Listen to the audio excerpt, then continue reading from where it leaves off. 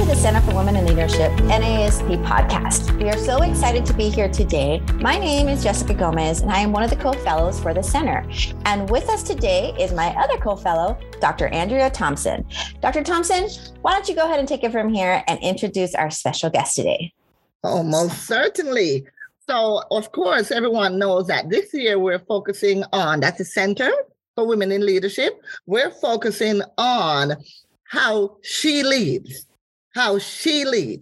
And within that book, because we're doing a regular book study, we're talking about that long and winding road to leadership, the fact that the journey does not have to be linear, and that it takes having a vision, seeking opportunities, grasping opportunities, and preparing to take those opportunities.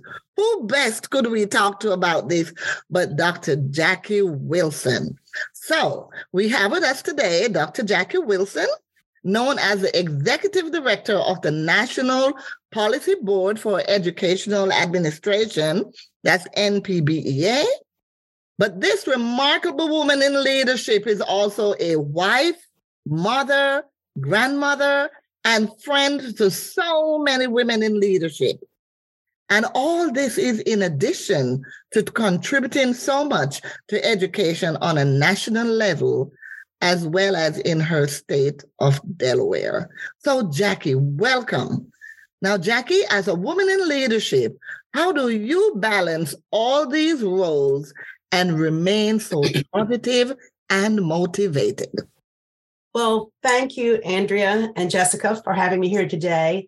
That's a great question, Andrea. All are important to me, and balancing these roles and the responsibilities of each have been really a constant challenge for me as a woman who's tried to navigate this long and winding road of school leadership throughout my career.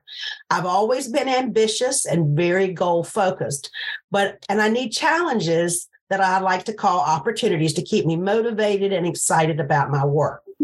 I kind of like to think of myself as creative and entrepreneurial, but I hope the word collaborator is used to describe the way I work to get things done. But with that being said, often as a woman, our ambition and conflict for us in the workplace because of our other responsibilities, particularly those in our personal life, like being a wife, being a mother, a daughter, a friend. And this conflict often creates this tension that we can very easily use as an excuse for not going after the things we want, for asking that promotion that might require us to move or to work longer hours or to travel and have time away from our family. So I've always tried to consider the implications of my professional decisions regarding my personal life. And I have found that by sharing my goals and passions with my family and friends, that they've actually been great thought partners and cheerleaders who have encouraged my ambition. Wow, Jackie, it's like you are speaking right to me.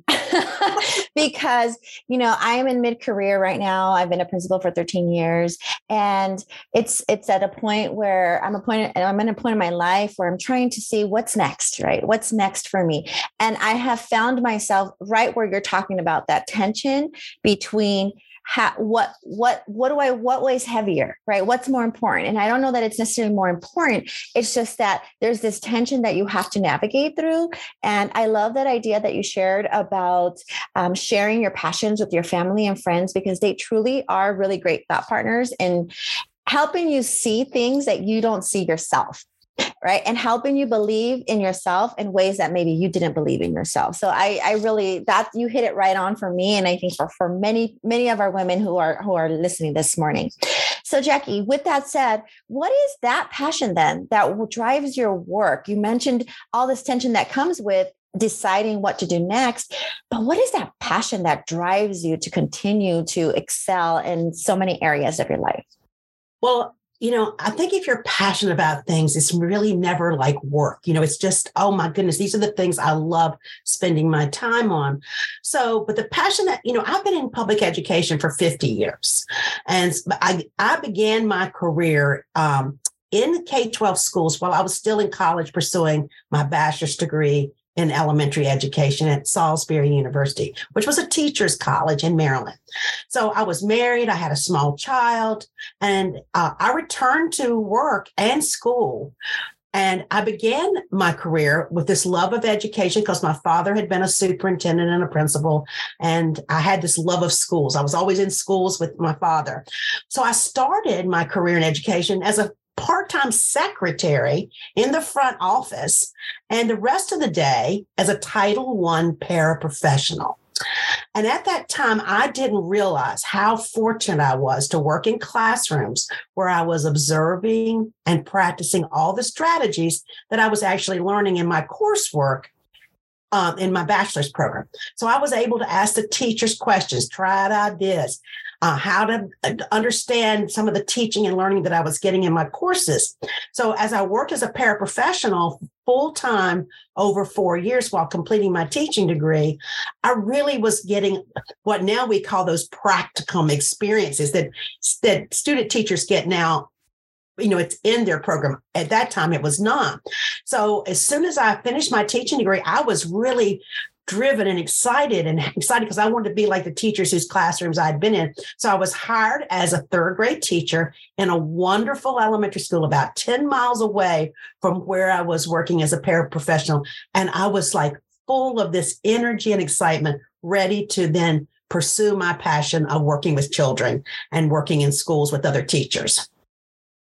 My goodness, Jackie, that is so timely, because when I think about what we're doing to recruit teachers and grow your own, just to hear you say you started out in the front office as a part-time secretary, to hear you talk about moving from that to being a paraprofessional, and also even doing that while you're in college, that is just phenomenal. And I'm really hoping that our listeners use this part to help in their recruitment. So, for the benefit of all the paraprofessionals out there and those who are entering the field of education, take us through that journey of starting out as a paraprofessional to classroom teacher and on to leadership. Well, it was the first job that I had as a teacher where I really started to pay attention to the role of the principal. And for new teachers, I cannot say this loudly and clearly enough. The principal matters so much as a novice teacher. So I was fortunate to work with this wonderful principal, Mr. Ed Burton. I was hired the week before school opened. It was adding a new teaching unit to the school. There wasn't even a classroom for me. I was in a portable classroom, but Mr. Burton, that principal, made sure that the reading specialist in that school, who was really like a curriculum coordinator, was meeting with me daily to get the materials I needed, the books I needed, the furniture and supplies to answer every question that I had. And then he would meet with me to go over my classroom roster, my schedule, and to continue to support me throughout the year. And what I observed as a brand new teacher, now remember, I had been a para, so I'd been in schools. I was kind of used to that. But I noticed that he was engaged. He was knowledgeable. He cared. He was supportive. And he was exactly what I needed at that time, because I had transferred from one school to another, and schools are different. So that was exactly what I needed for my first year teaching. And I would have stayed in that school, but it was reduction in force during that time. So I was transferred to another school the next year. But I knew that Mr. Burton and I would find ourselves working together years later. And we did. Our paths did cross, and you'll hear more about that in a few minutes. So I continued my teaching career, now back at Lord Baltimore Elementary School, where I had been a paraprofessional, and I taught 5th grade and then was moved into 1st grade. And 1st grade became my passion, and I remained in that role for many years. And because of my passion for teaching children to read, of course, that motivated me to go back to school to pursue a master's in reading and earn a certification as a reading specialist. And the following year, I got hired as a reading specialist for the school. And in that role, I began to take on a lot of administrative responsibilities in collaboration with the principal because we didn't have an assistant principal. So the role was like a curriculum coordinator of the school. And I made sure all the teachers had their books and their resources they needed. But I spent a lot of time assessing new students and students who were struggling in the classroom. And I found that I had to provide professional development to teachers who lacked the knowledge of reading diagnosis or remediation. And I found myself counseling parents when they were told their children would need special education services. And many times I supported the principal in how to be the instructional leader he needed to be to the staff. So this was just like almost like a laboratory of learning for me as a new teacher.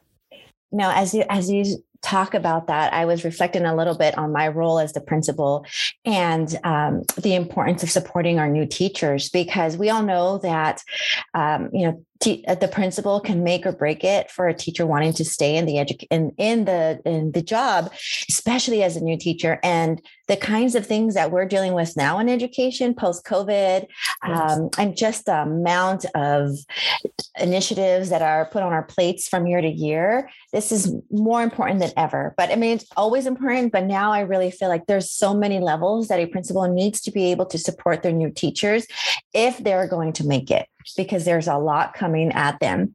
And in your role, it sounds like you spent a considerable amount of time building not only the capacity of others, but your own capacity to be able then to build the capacity of others and really be excelling and functioning in the teacher leadership role.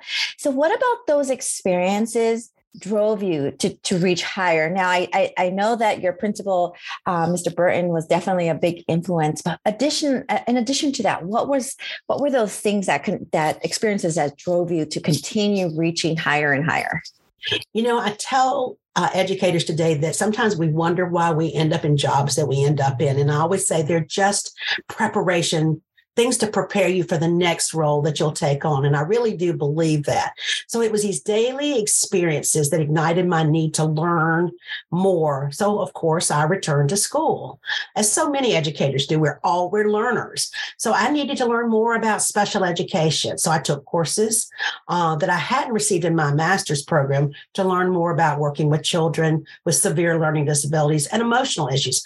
And then I took some counseling courses so I could better support children and their families who had problems that interfered with the student learning. And then I would want to go to conferences, but I was always teaching or working as a reading specialist in classrooms. So I started using any personal days I was allowed to go to professional conferences to learn as much as I could about literacy.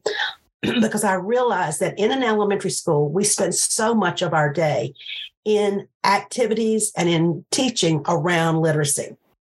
So for the 18 years that I spent in schools as a paraprofessional and a teacher and a reading specialist, all of that was my strong foundation for my next move.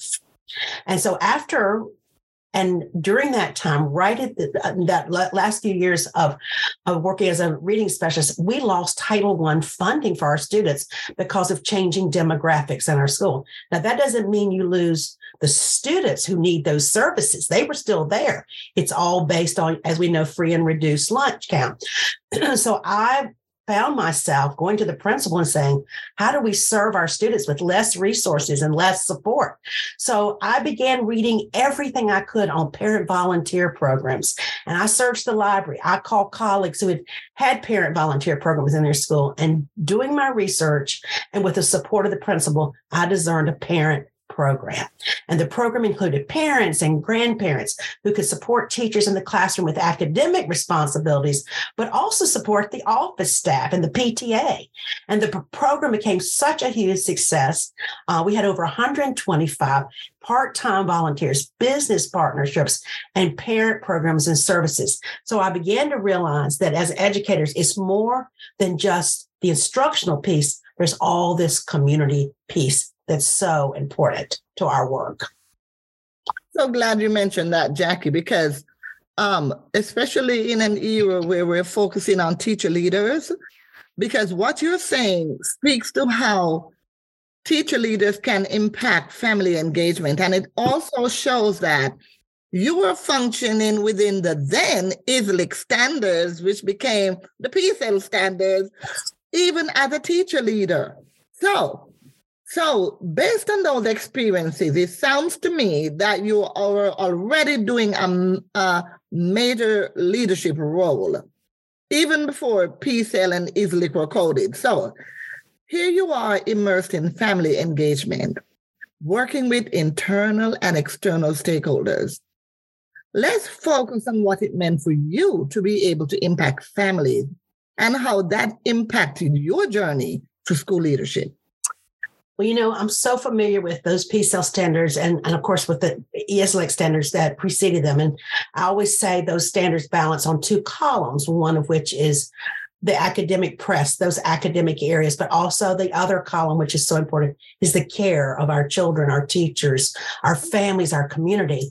And so I learned through my work how important it was to engage families and communities to build the culture we need so that we can have a supportive environment in our school for teaching and learning.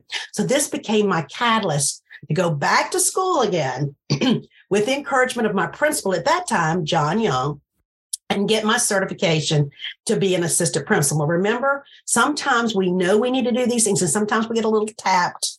And my principal was tapping me. So I was already doing much of the work of an assistant principal, so I might as well consider a more formal role. So I went back to Salisbury University and applied and got my certification. Then I applied for my first assistant principal position. So Lord Baltimore was going to have a new unit for that position. And I just felt sure I could continue to do my work in that school with my principal. But to my disappointment, another assistant principal in the district asked to transfer to Lord Baltimore.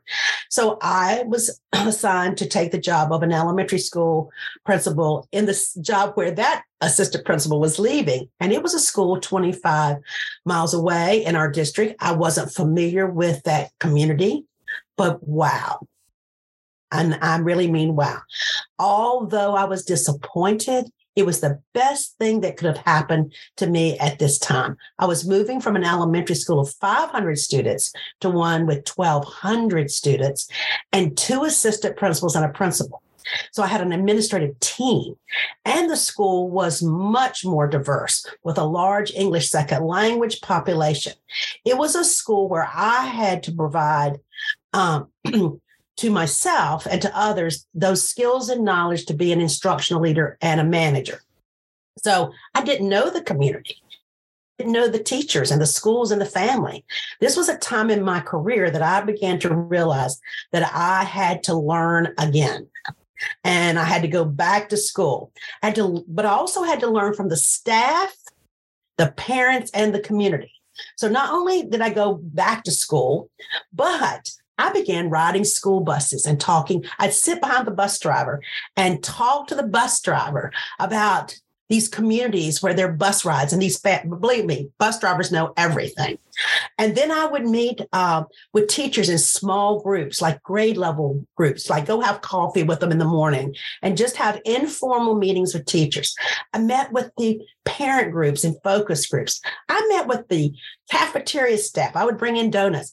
I knew I had to learn my community. I needed, as my staff always says, oh, Jackie's doing her history lesson. She's getting the history. So I did all this, but I also realized I needed to go back to school and pursue my doctorate. Okay. Because I knew I had so much more to learn, to grow. Wow, Jackie, just up to this point in your career, I'm thinking, gosh, I need to be a principal still longer than what I've been doing for 13 years. There's so much more that I have left to do, and to be able to learn from you and just the outlook that you had and that you're always a learner, right? And again, I think that this podcast is speaking to me personally because I'm in that transition of within the next year or so, starting my doctorate.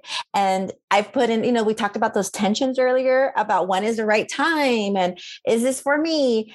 And to hear your story and say, wait a minute, if Jackie can do it, I can do it. And so thank you for that. And it's so impressive that you were able to do all of these things, meet with teachers, ride the buses, be doing your history lesson learning, right?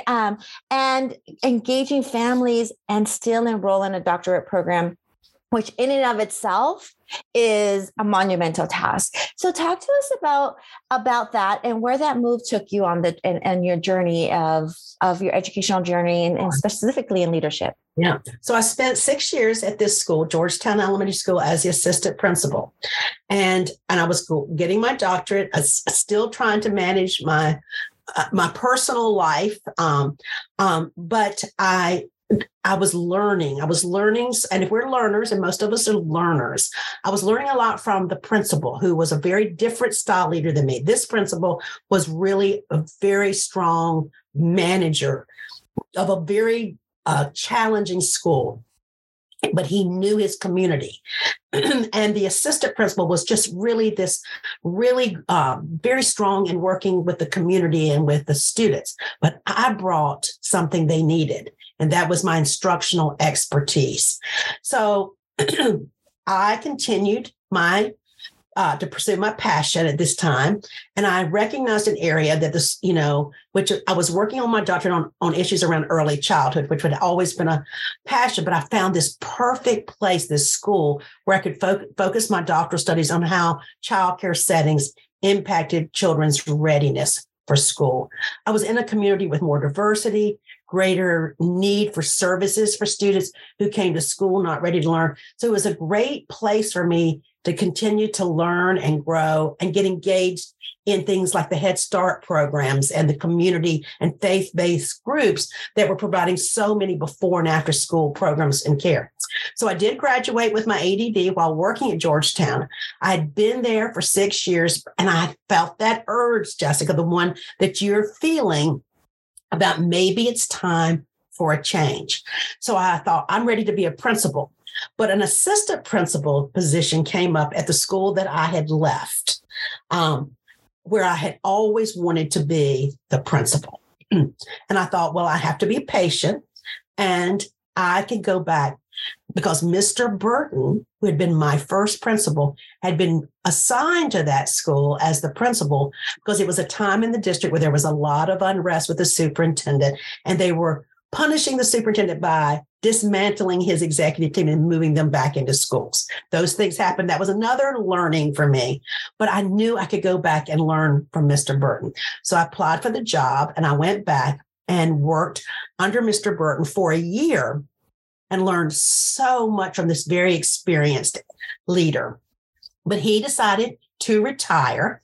And so I was moved into the position. I moved into that position of principal. So, but I knew that I was returning to a community that I knew. It was where I lived. And that whole year working with Mr. Burton, we co-led the school. He would say, come on, Jackie, come down to my office. I want to show you something. Come on down to my office, Jackie. I want you to watch when I do this. And I knew what he was doing. He was preparing me to become the principal. He knew he wasn't going to be staying. So it was a marvelous year for me. But knowing the community is one thing, but to returning to a school where you have worked with teachers who have been your colleagues and friends, and now you are going to be their supervisor, was a little bit more challenging than I had anticipated. So after Mr. Burton retired, after 1 year, I applied for the job. I got the job, and I was asked by the superintendent to lead the change that this school needed. But the question I had to ask myself is, I'm ready to lead, but is this staff ready for me to lead? Because after reviewing the data of this school, I knew I had some real challenges. And in my very first year, the newspaper reported that the test scores for the school, Lord Baltimore, was in the bottom 5 in test scores. I knew that my tenure as principal was not going to be easy. Most certainly, because now you have to uphold these teachers who are feeling so dejected. So it really pulled on that leadership. So I can relate to how daunting that experience is, because I've walked that journey, and how as a leader, You have to intensify your focus, shift the focus, maintain staff morale, so much. So how did your staff and you handle that experience? You know, Andrea, this is when I was so glad I had so much experience as a classroom teacher, that I had been a literacy specialist, that I had been a teacher leader, because this was going to be a big job. And I needed to have the experience to lead this kind of change, because the teachers cried. They were embarrassed. The superintendent was meeting with me regularly, concerned about those test scores. And I'm a brand new principal. So I decided to approach this as I do most things. Let's collaborate, let's investigate, and let's learn together how to improve the school. So I took teachers to conferences on school improvement and on school reform models. I wrote grants so we could have funds to explore models and frameworks to consider. We took trips to other schools and took detailed notes. What are they doing that we're not doing? What are we doing that they're not doing? What do we need to let go of? What do we need to add? We met, I conducted surveys. I talked to teachers. I talked to parents. I met with students every week at lunch for lunch talks to hear from children. They can tell you so much about the school. We analyzed our data. We participated in professional learning after school and in the evenings with dinner provided by local restaurants who had kids in our school because they knew what we were doing. They had read the surveys. But in 5 years, I didn't call it turnaround. I didn't call it school improvement. I called it redesign. We're going to redesign our school on behalf of our children. And we improved programs for all students. We serve students with disabilities better. And we receive recognition as a U.S. Department of Education National Blue Ribbon School of Excellence. So the staff saw that their hard work, their effort, the community celebrated. Let me tell you, realtors were sending bouquets of flowers. You know, it was clear that all this hard work was being rewarded, and even the teachers who had not been as supportive of some of these initiatives, they made decisions about whether they wanted to stay or whether they wanted to go. And so it was an exciting time for us, but we embraced this change and celebrated this. And we knew now our job was to maintain that success. Wow, Jackie, that is an incredible story that you share, and I'm sure that it was not an easy task. I mean, 5 years, right? You don't just redesign a school from one year to the next. It takes time, and along the way, there's those challenges that not everybody has the same mindset as you do, or is willing to work as hard as you're willing to push. So, from a school perspective, you're going to find that, and you find that no matter what level you go to. But now that you've shared your story with us all your experience leading up to the principalship, and as we talked about next steps, let's shift our focus to the work at the national level. How did that come about from leaving Lord Baltimore? And then how did you get so involved in the national work? My success at Lord Baltimore provided me opportunities because the superintendent would ask me to be on special assignments. So I would lead district committees on shared decision-making. That's what they called it at that time. Running district summer school programs, get asked to serve on state committees. And I was very involved on committees with our Department of Education in Dover and with our Delaware School Administrators Association, which is actually an affiliate for NAESP. So I served on the Professional Standards Board, which was very engaged in making regulations around and policy. And I began to realize, oh my goodness, if you want things to stick, you need to get involved with policy because that's how you sustain the work.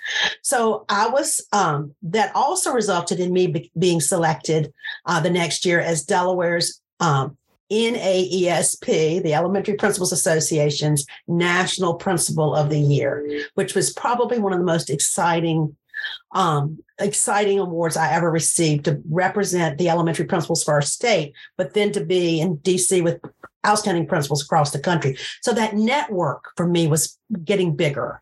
I was meeting people and I was learning from people, and that thirst for knowledge learning that a principal in California or a principal in Montana or a principal, in Boston, in Massachusetts, I could learn from these individuals. So I was celebrating all this wonderful thing and remembering, and this is so important for principals, that when you do well, it's not you doing well by yourself. You have to acknowledge the team that helped you accomplish that. So celebrating with my staff, with my community, with my students was important. But with this recognition of our work, I was recruited to go work with the Secretary of Education. Our school had been doing great work. Moving a school from the bottom 5 to the number 1 draws a lot of attention to your work. So I joined the Delaware Department of Education as the Director of Professional Accountability. And this is where the secretary said to me, I need someone who really knows schools, Jackie. You know schools.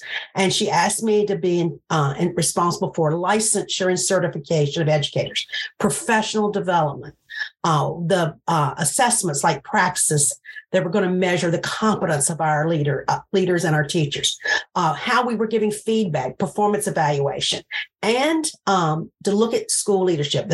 The state was really beginning to look at school leadership and those barriers to having great principals in every school. So it was an opportunity for me to learn more about state and national policy and to work with districts, charter schools, and our higher education partners.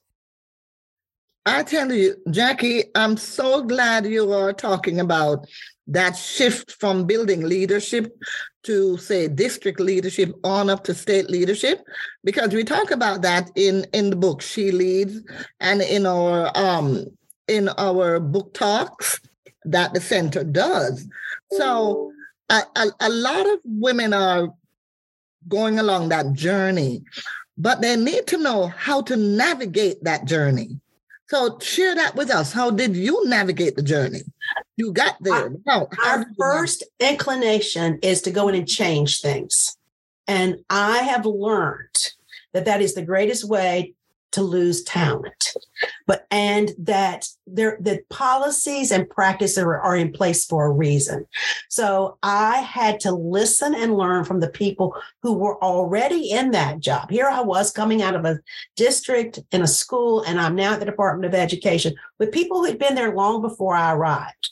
And they were wondering, okay, what is she going to be coming here and changing? That's the first thing.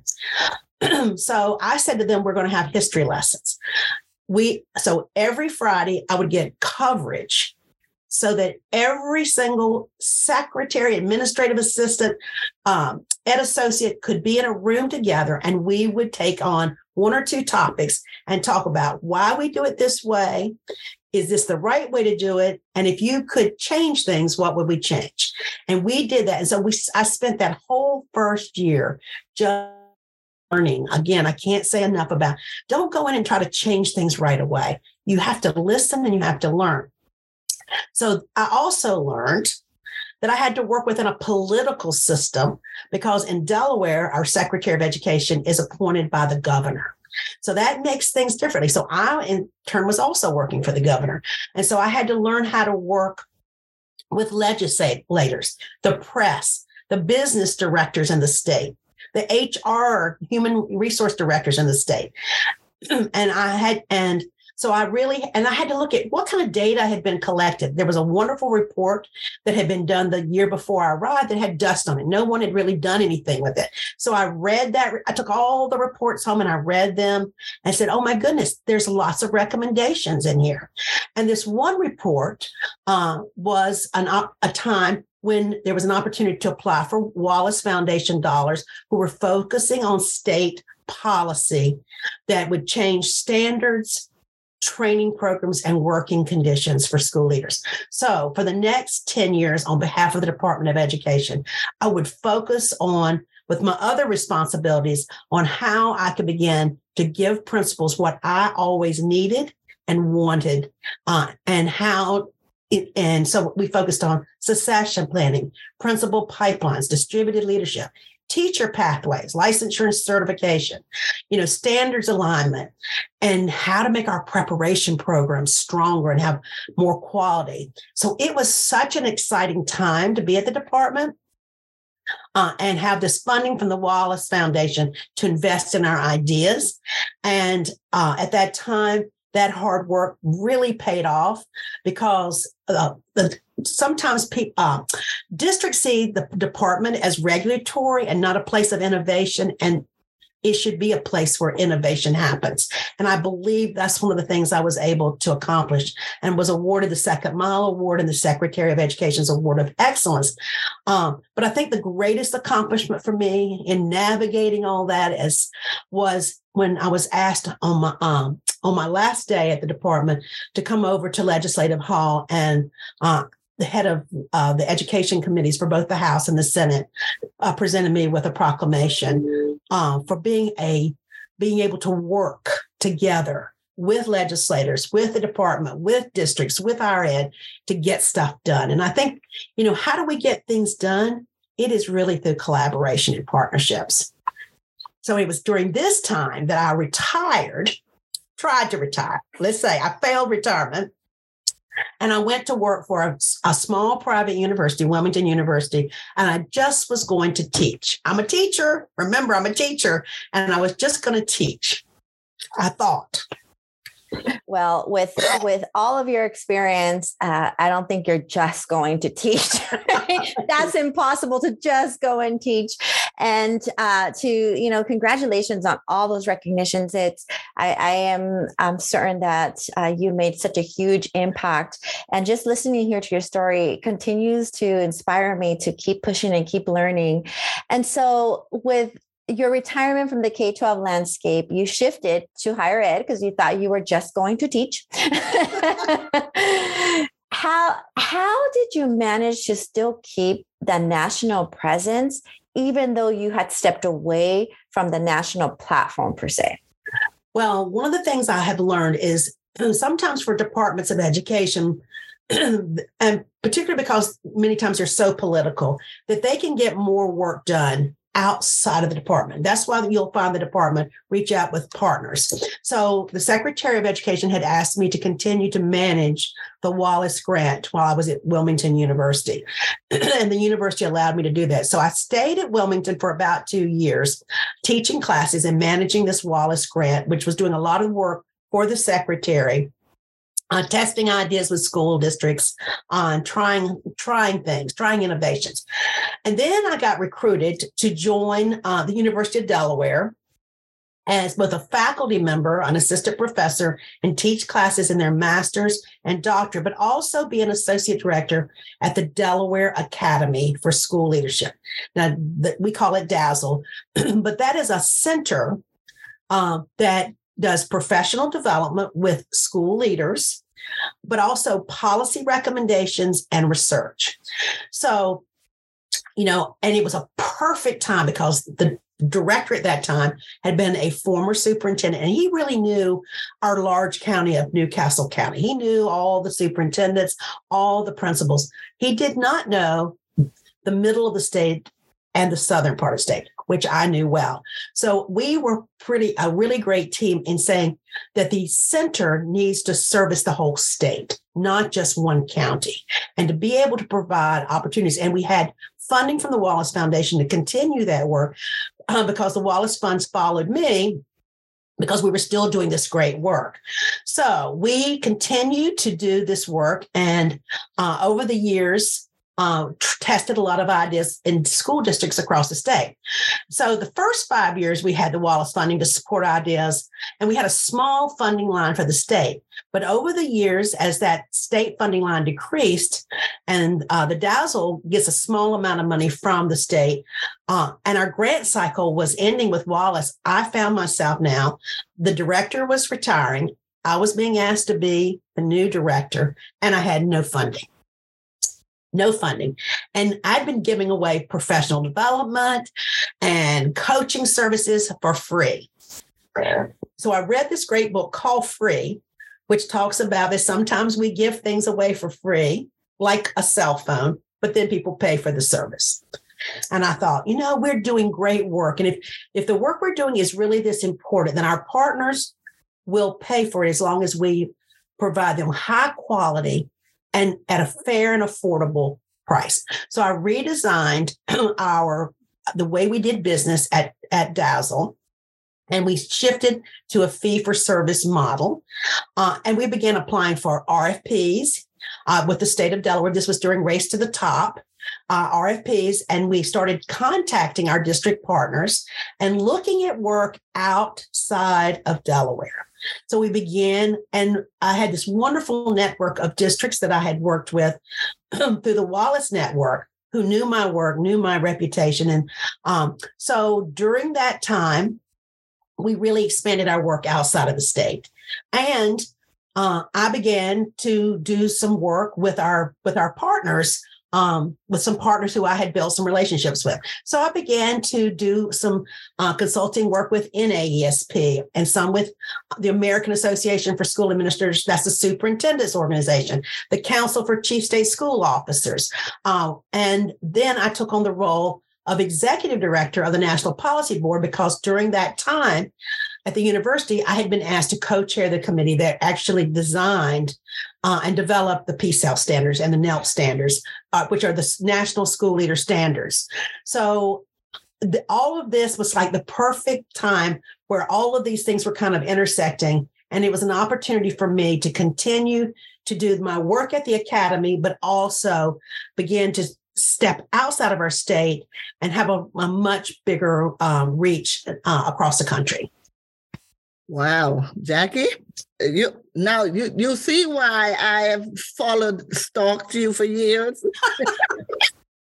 Because as a woman who was stepping into leadership, I needed a role model, and I needed someone who could do this with grace and humility, which is what I saw in you over the years as I would work and see you in the same space with me. And I say, that's why I want to be a mentor. Didn't even know you were mentoring me. See, mentees can select their mentors too. Yes, they can. And I like, that's what I want to be with. So here's the thing, Jackie. So it sounds as though you've had a wonderful career, and you have, even though you keep saying you're retired, which is so funny to me. But it's filled with opportunities. You've talked about how to grasp opportunities, look for opportunities, and most of all, to prepare for them. Because so many times you've gone back to learn, which is what we're talking about with women in our center. So, Jackie, in summary, what would you say to women in leadership about at least 5 of your big takeaways? Andrea, I have had a marvelous career, and I've been very fortunate. But I think we have to be fearless as women, particularly. So, if I were to give women out there some advice or guidance of things that have really been important, don't ever forget the power of partnerships and collaboration. You can't do it all by yourself. So get buy-in to sustain your work, build trusting relationships. It is essential. You can't roll that big ball up the hill by yourself. So have a team and do that. The other is be creative. Don't look at things and say, oh, I can't do that. There's a barrier. See those barriers as opportunities. Be entrepreneurial. Don't let what's been done in the past, like the lack of resources or lack of buy-in, prevent you from seeing possibilities of improving things, including yourself, and find ways around them and turn those obstacles into opportunities. The other thing is, I think we all have a responsibility, and I know for women sometimes this is hard. We have to grow other leaders. Create a team of talented, potential people around you and give them opportunities to grow and mentor them, and find yourself a mentor and a coach who's going to push you to try things, to have the confidence you need to help you become a problem solver. The other thing I say is work hard. I know sometimes as women, we have to work a little harder. So, and not make excuses. I hear many women say, well, I didn't get the job because I didn't have enough experience in finance. And they always see women as curriculum people. Well, if you know that, go partner with the finance director and say, I need you to teach me everything you know. Or if you don't know, if you don't know how school boards operate, then start attending school board meetings and learn how that governance works. But work hard. And don't be afraid to surround yourself with people who are smarter than you and people who don't agree with you, because it's some of those people who pushed me to be better. And I would say the advice my father always gave to me, and I have never forgotten, and I was very young, he said to me, you don't go get the knowledge you need when the job comes. You better already have that. So get that certification, get that skill set, so that when that job you've always dreamed of comes before you, you've already got all the certifications, the knowledge, those internship experiences that you're going to need to sit in that interview and advocate why you're the best person for that job. So that would be my advice, is be ready when those opportunities come. And we couldn't have summed it up any better, Dr. Wilson. Really, what an incredible journey you've led, and what a true honor it's been to be able to have you on our podcast today. For me personally, this has been very encouraging to me, and I know that it's been to so many, to know that the road to leadership isn't always as straight as we'd hoped for or that we thought it would be. And your 45 years of experience in education starting as a secretary, paraprofessional, teacher, reading specialist, assistant principal, director of professional accountability, serving as a faculty member at the University of Delaware. That gives us so much to learn from. And then now, so you're currently the executive director of the National Policy Board for Educational Leadership. Is that right? That is correct. Yes, right. And just to think about the huge role you have in supporting the advancement of school and school system leadership at the national level. I'm in California. You're on the other side of the country, and yet I can reap the benefits of the hard work that you're doing at the national level. And thank you for that. And one of the things you mentioned it earlier, but we're super excited to know that you're currently under contract, right, with Corwin for a book. And you mentioned Gary Bloom, your writing partner, earlier, around the idea of blended coaching, right? So you talked about, can you be, and we were having a conversation earlier about, can you be a supervisor and a coach at the same time, right? What those skills and strategies to support that development is so key. So I know the book is scheduled to be out in August of this year, 2023. And I know I speak for Andrea. We cannot wait to get our copy. I don't know. We cannot wait. And really, Dr. Jackie Wilson, it has been a true pleasure to learn from you, and your words of wisdom and your story will continue to impact many women in leadership. So thank you for sharing your story with us today. Sure, Jessica. Thank you and Andrea for giving me this opportunity to just kind of tell you the long and winding road it's been. And I guess there's still a little bit of work that's still left to be done. There's always work to be done. Always work to be done on behalf of women in this country. Yes. Absolutely. Thank you so much. Thank you so much. You're a role model. Thanks.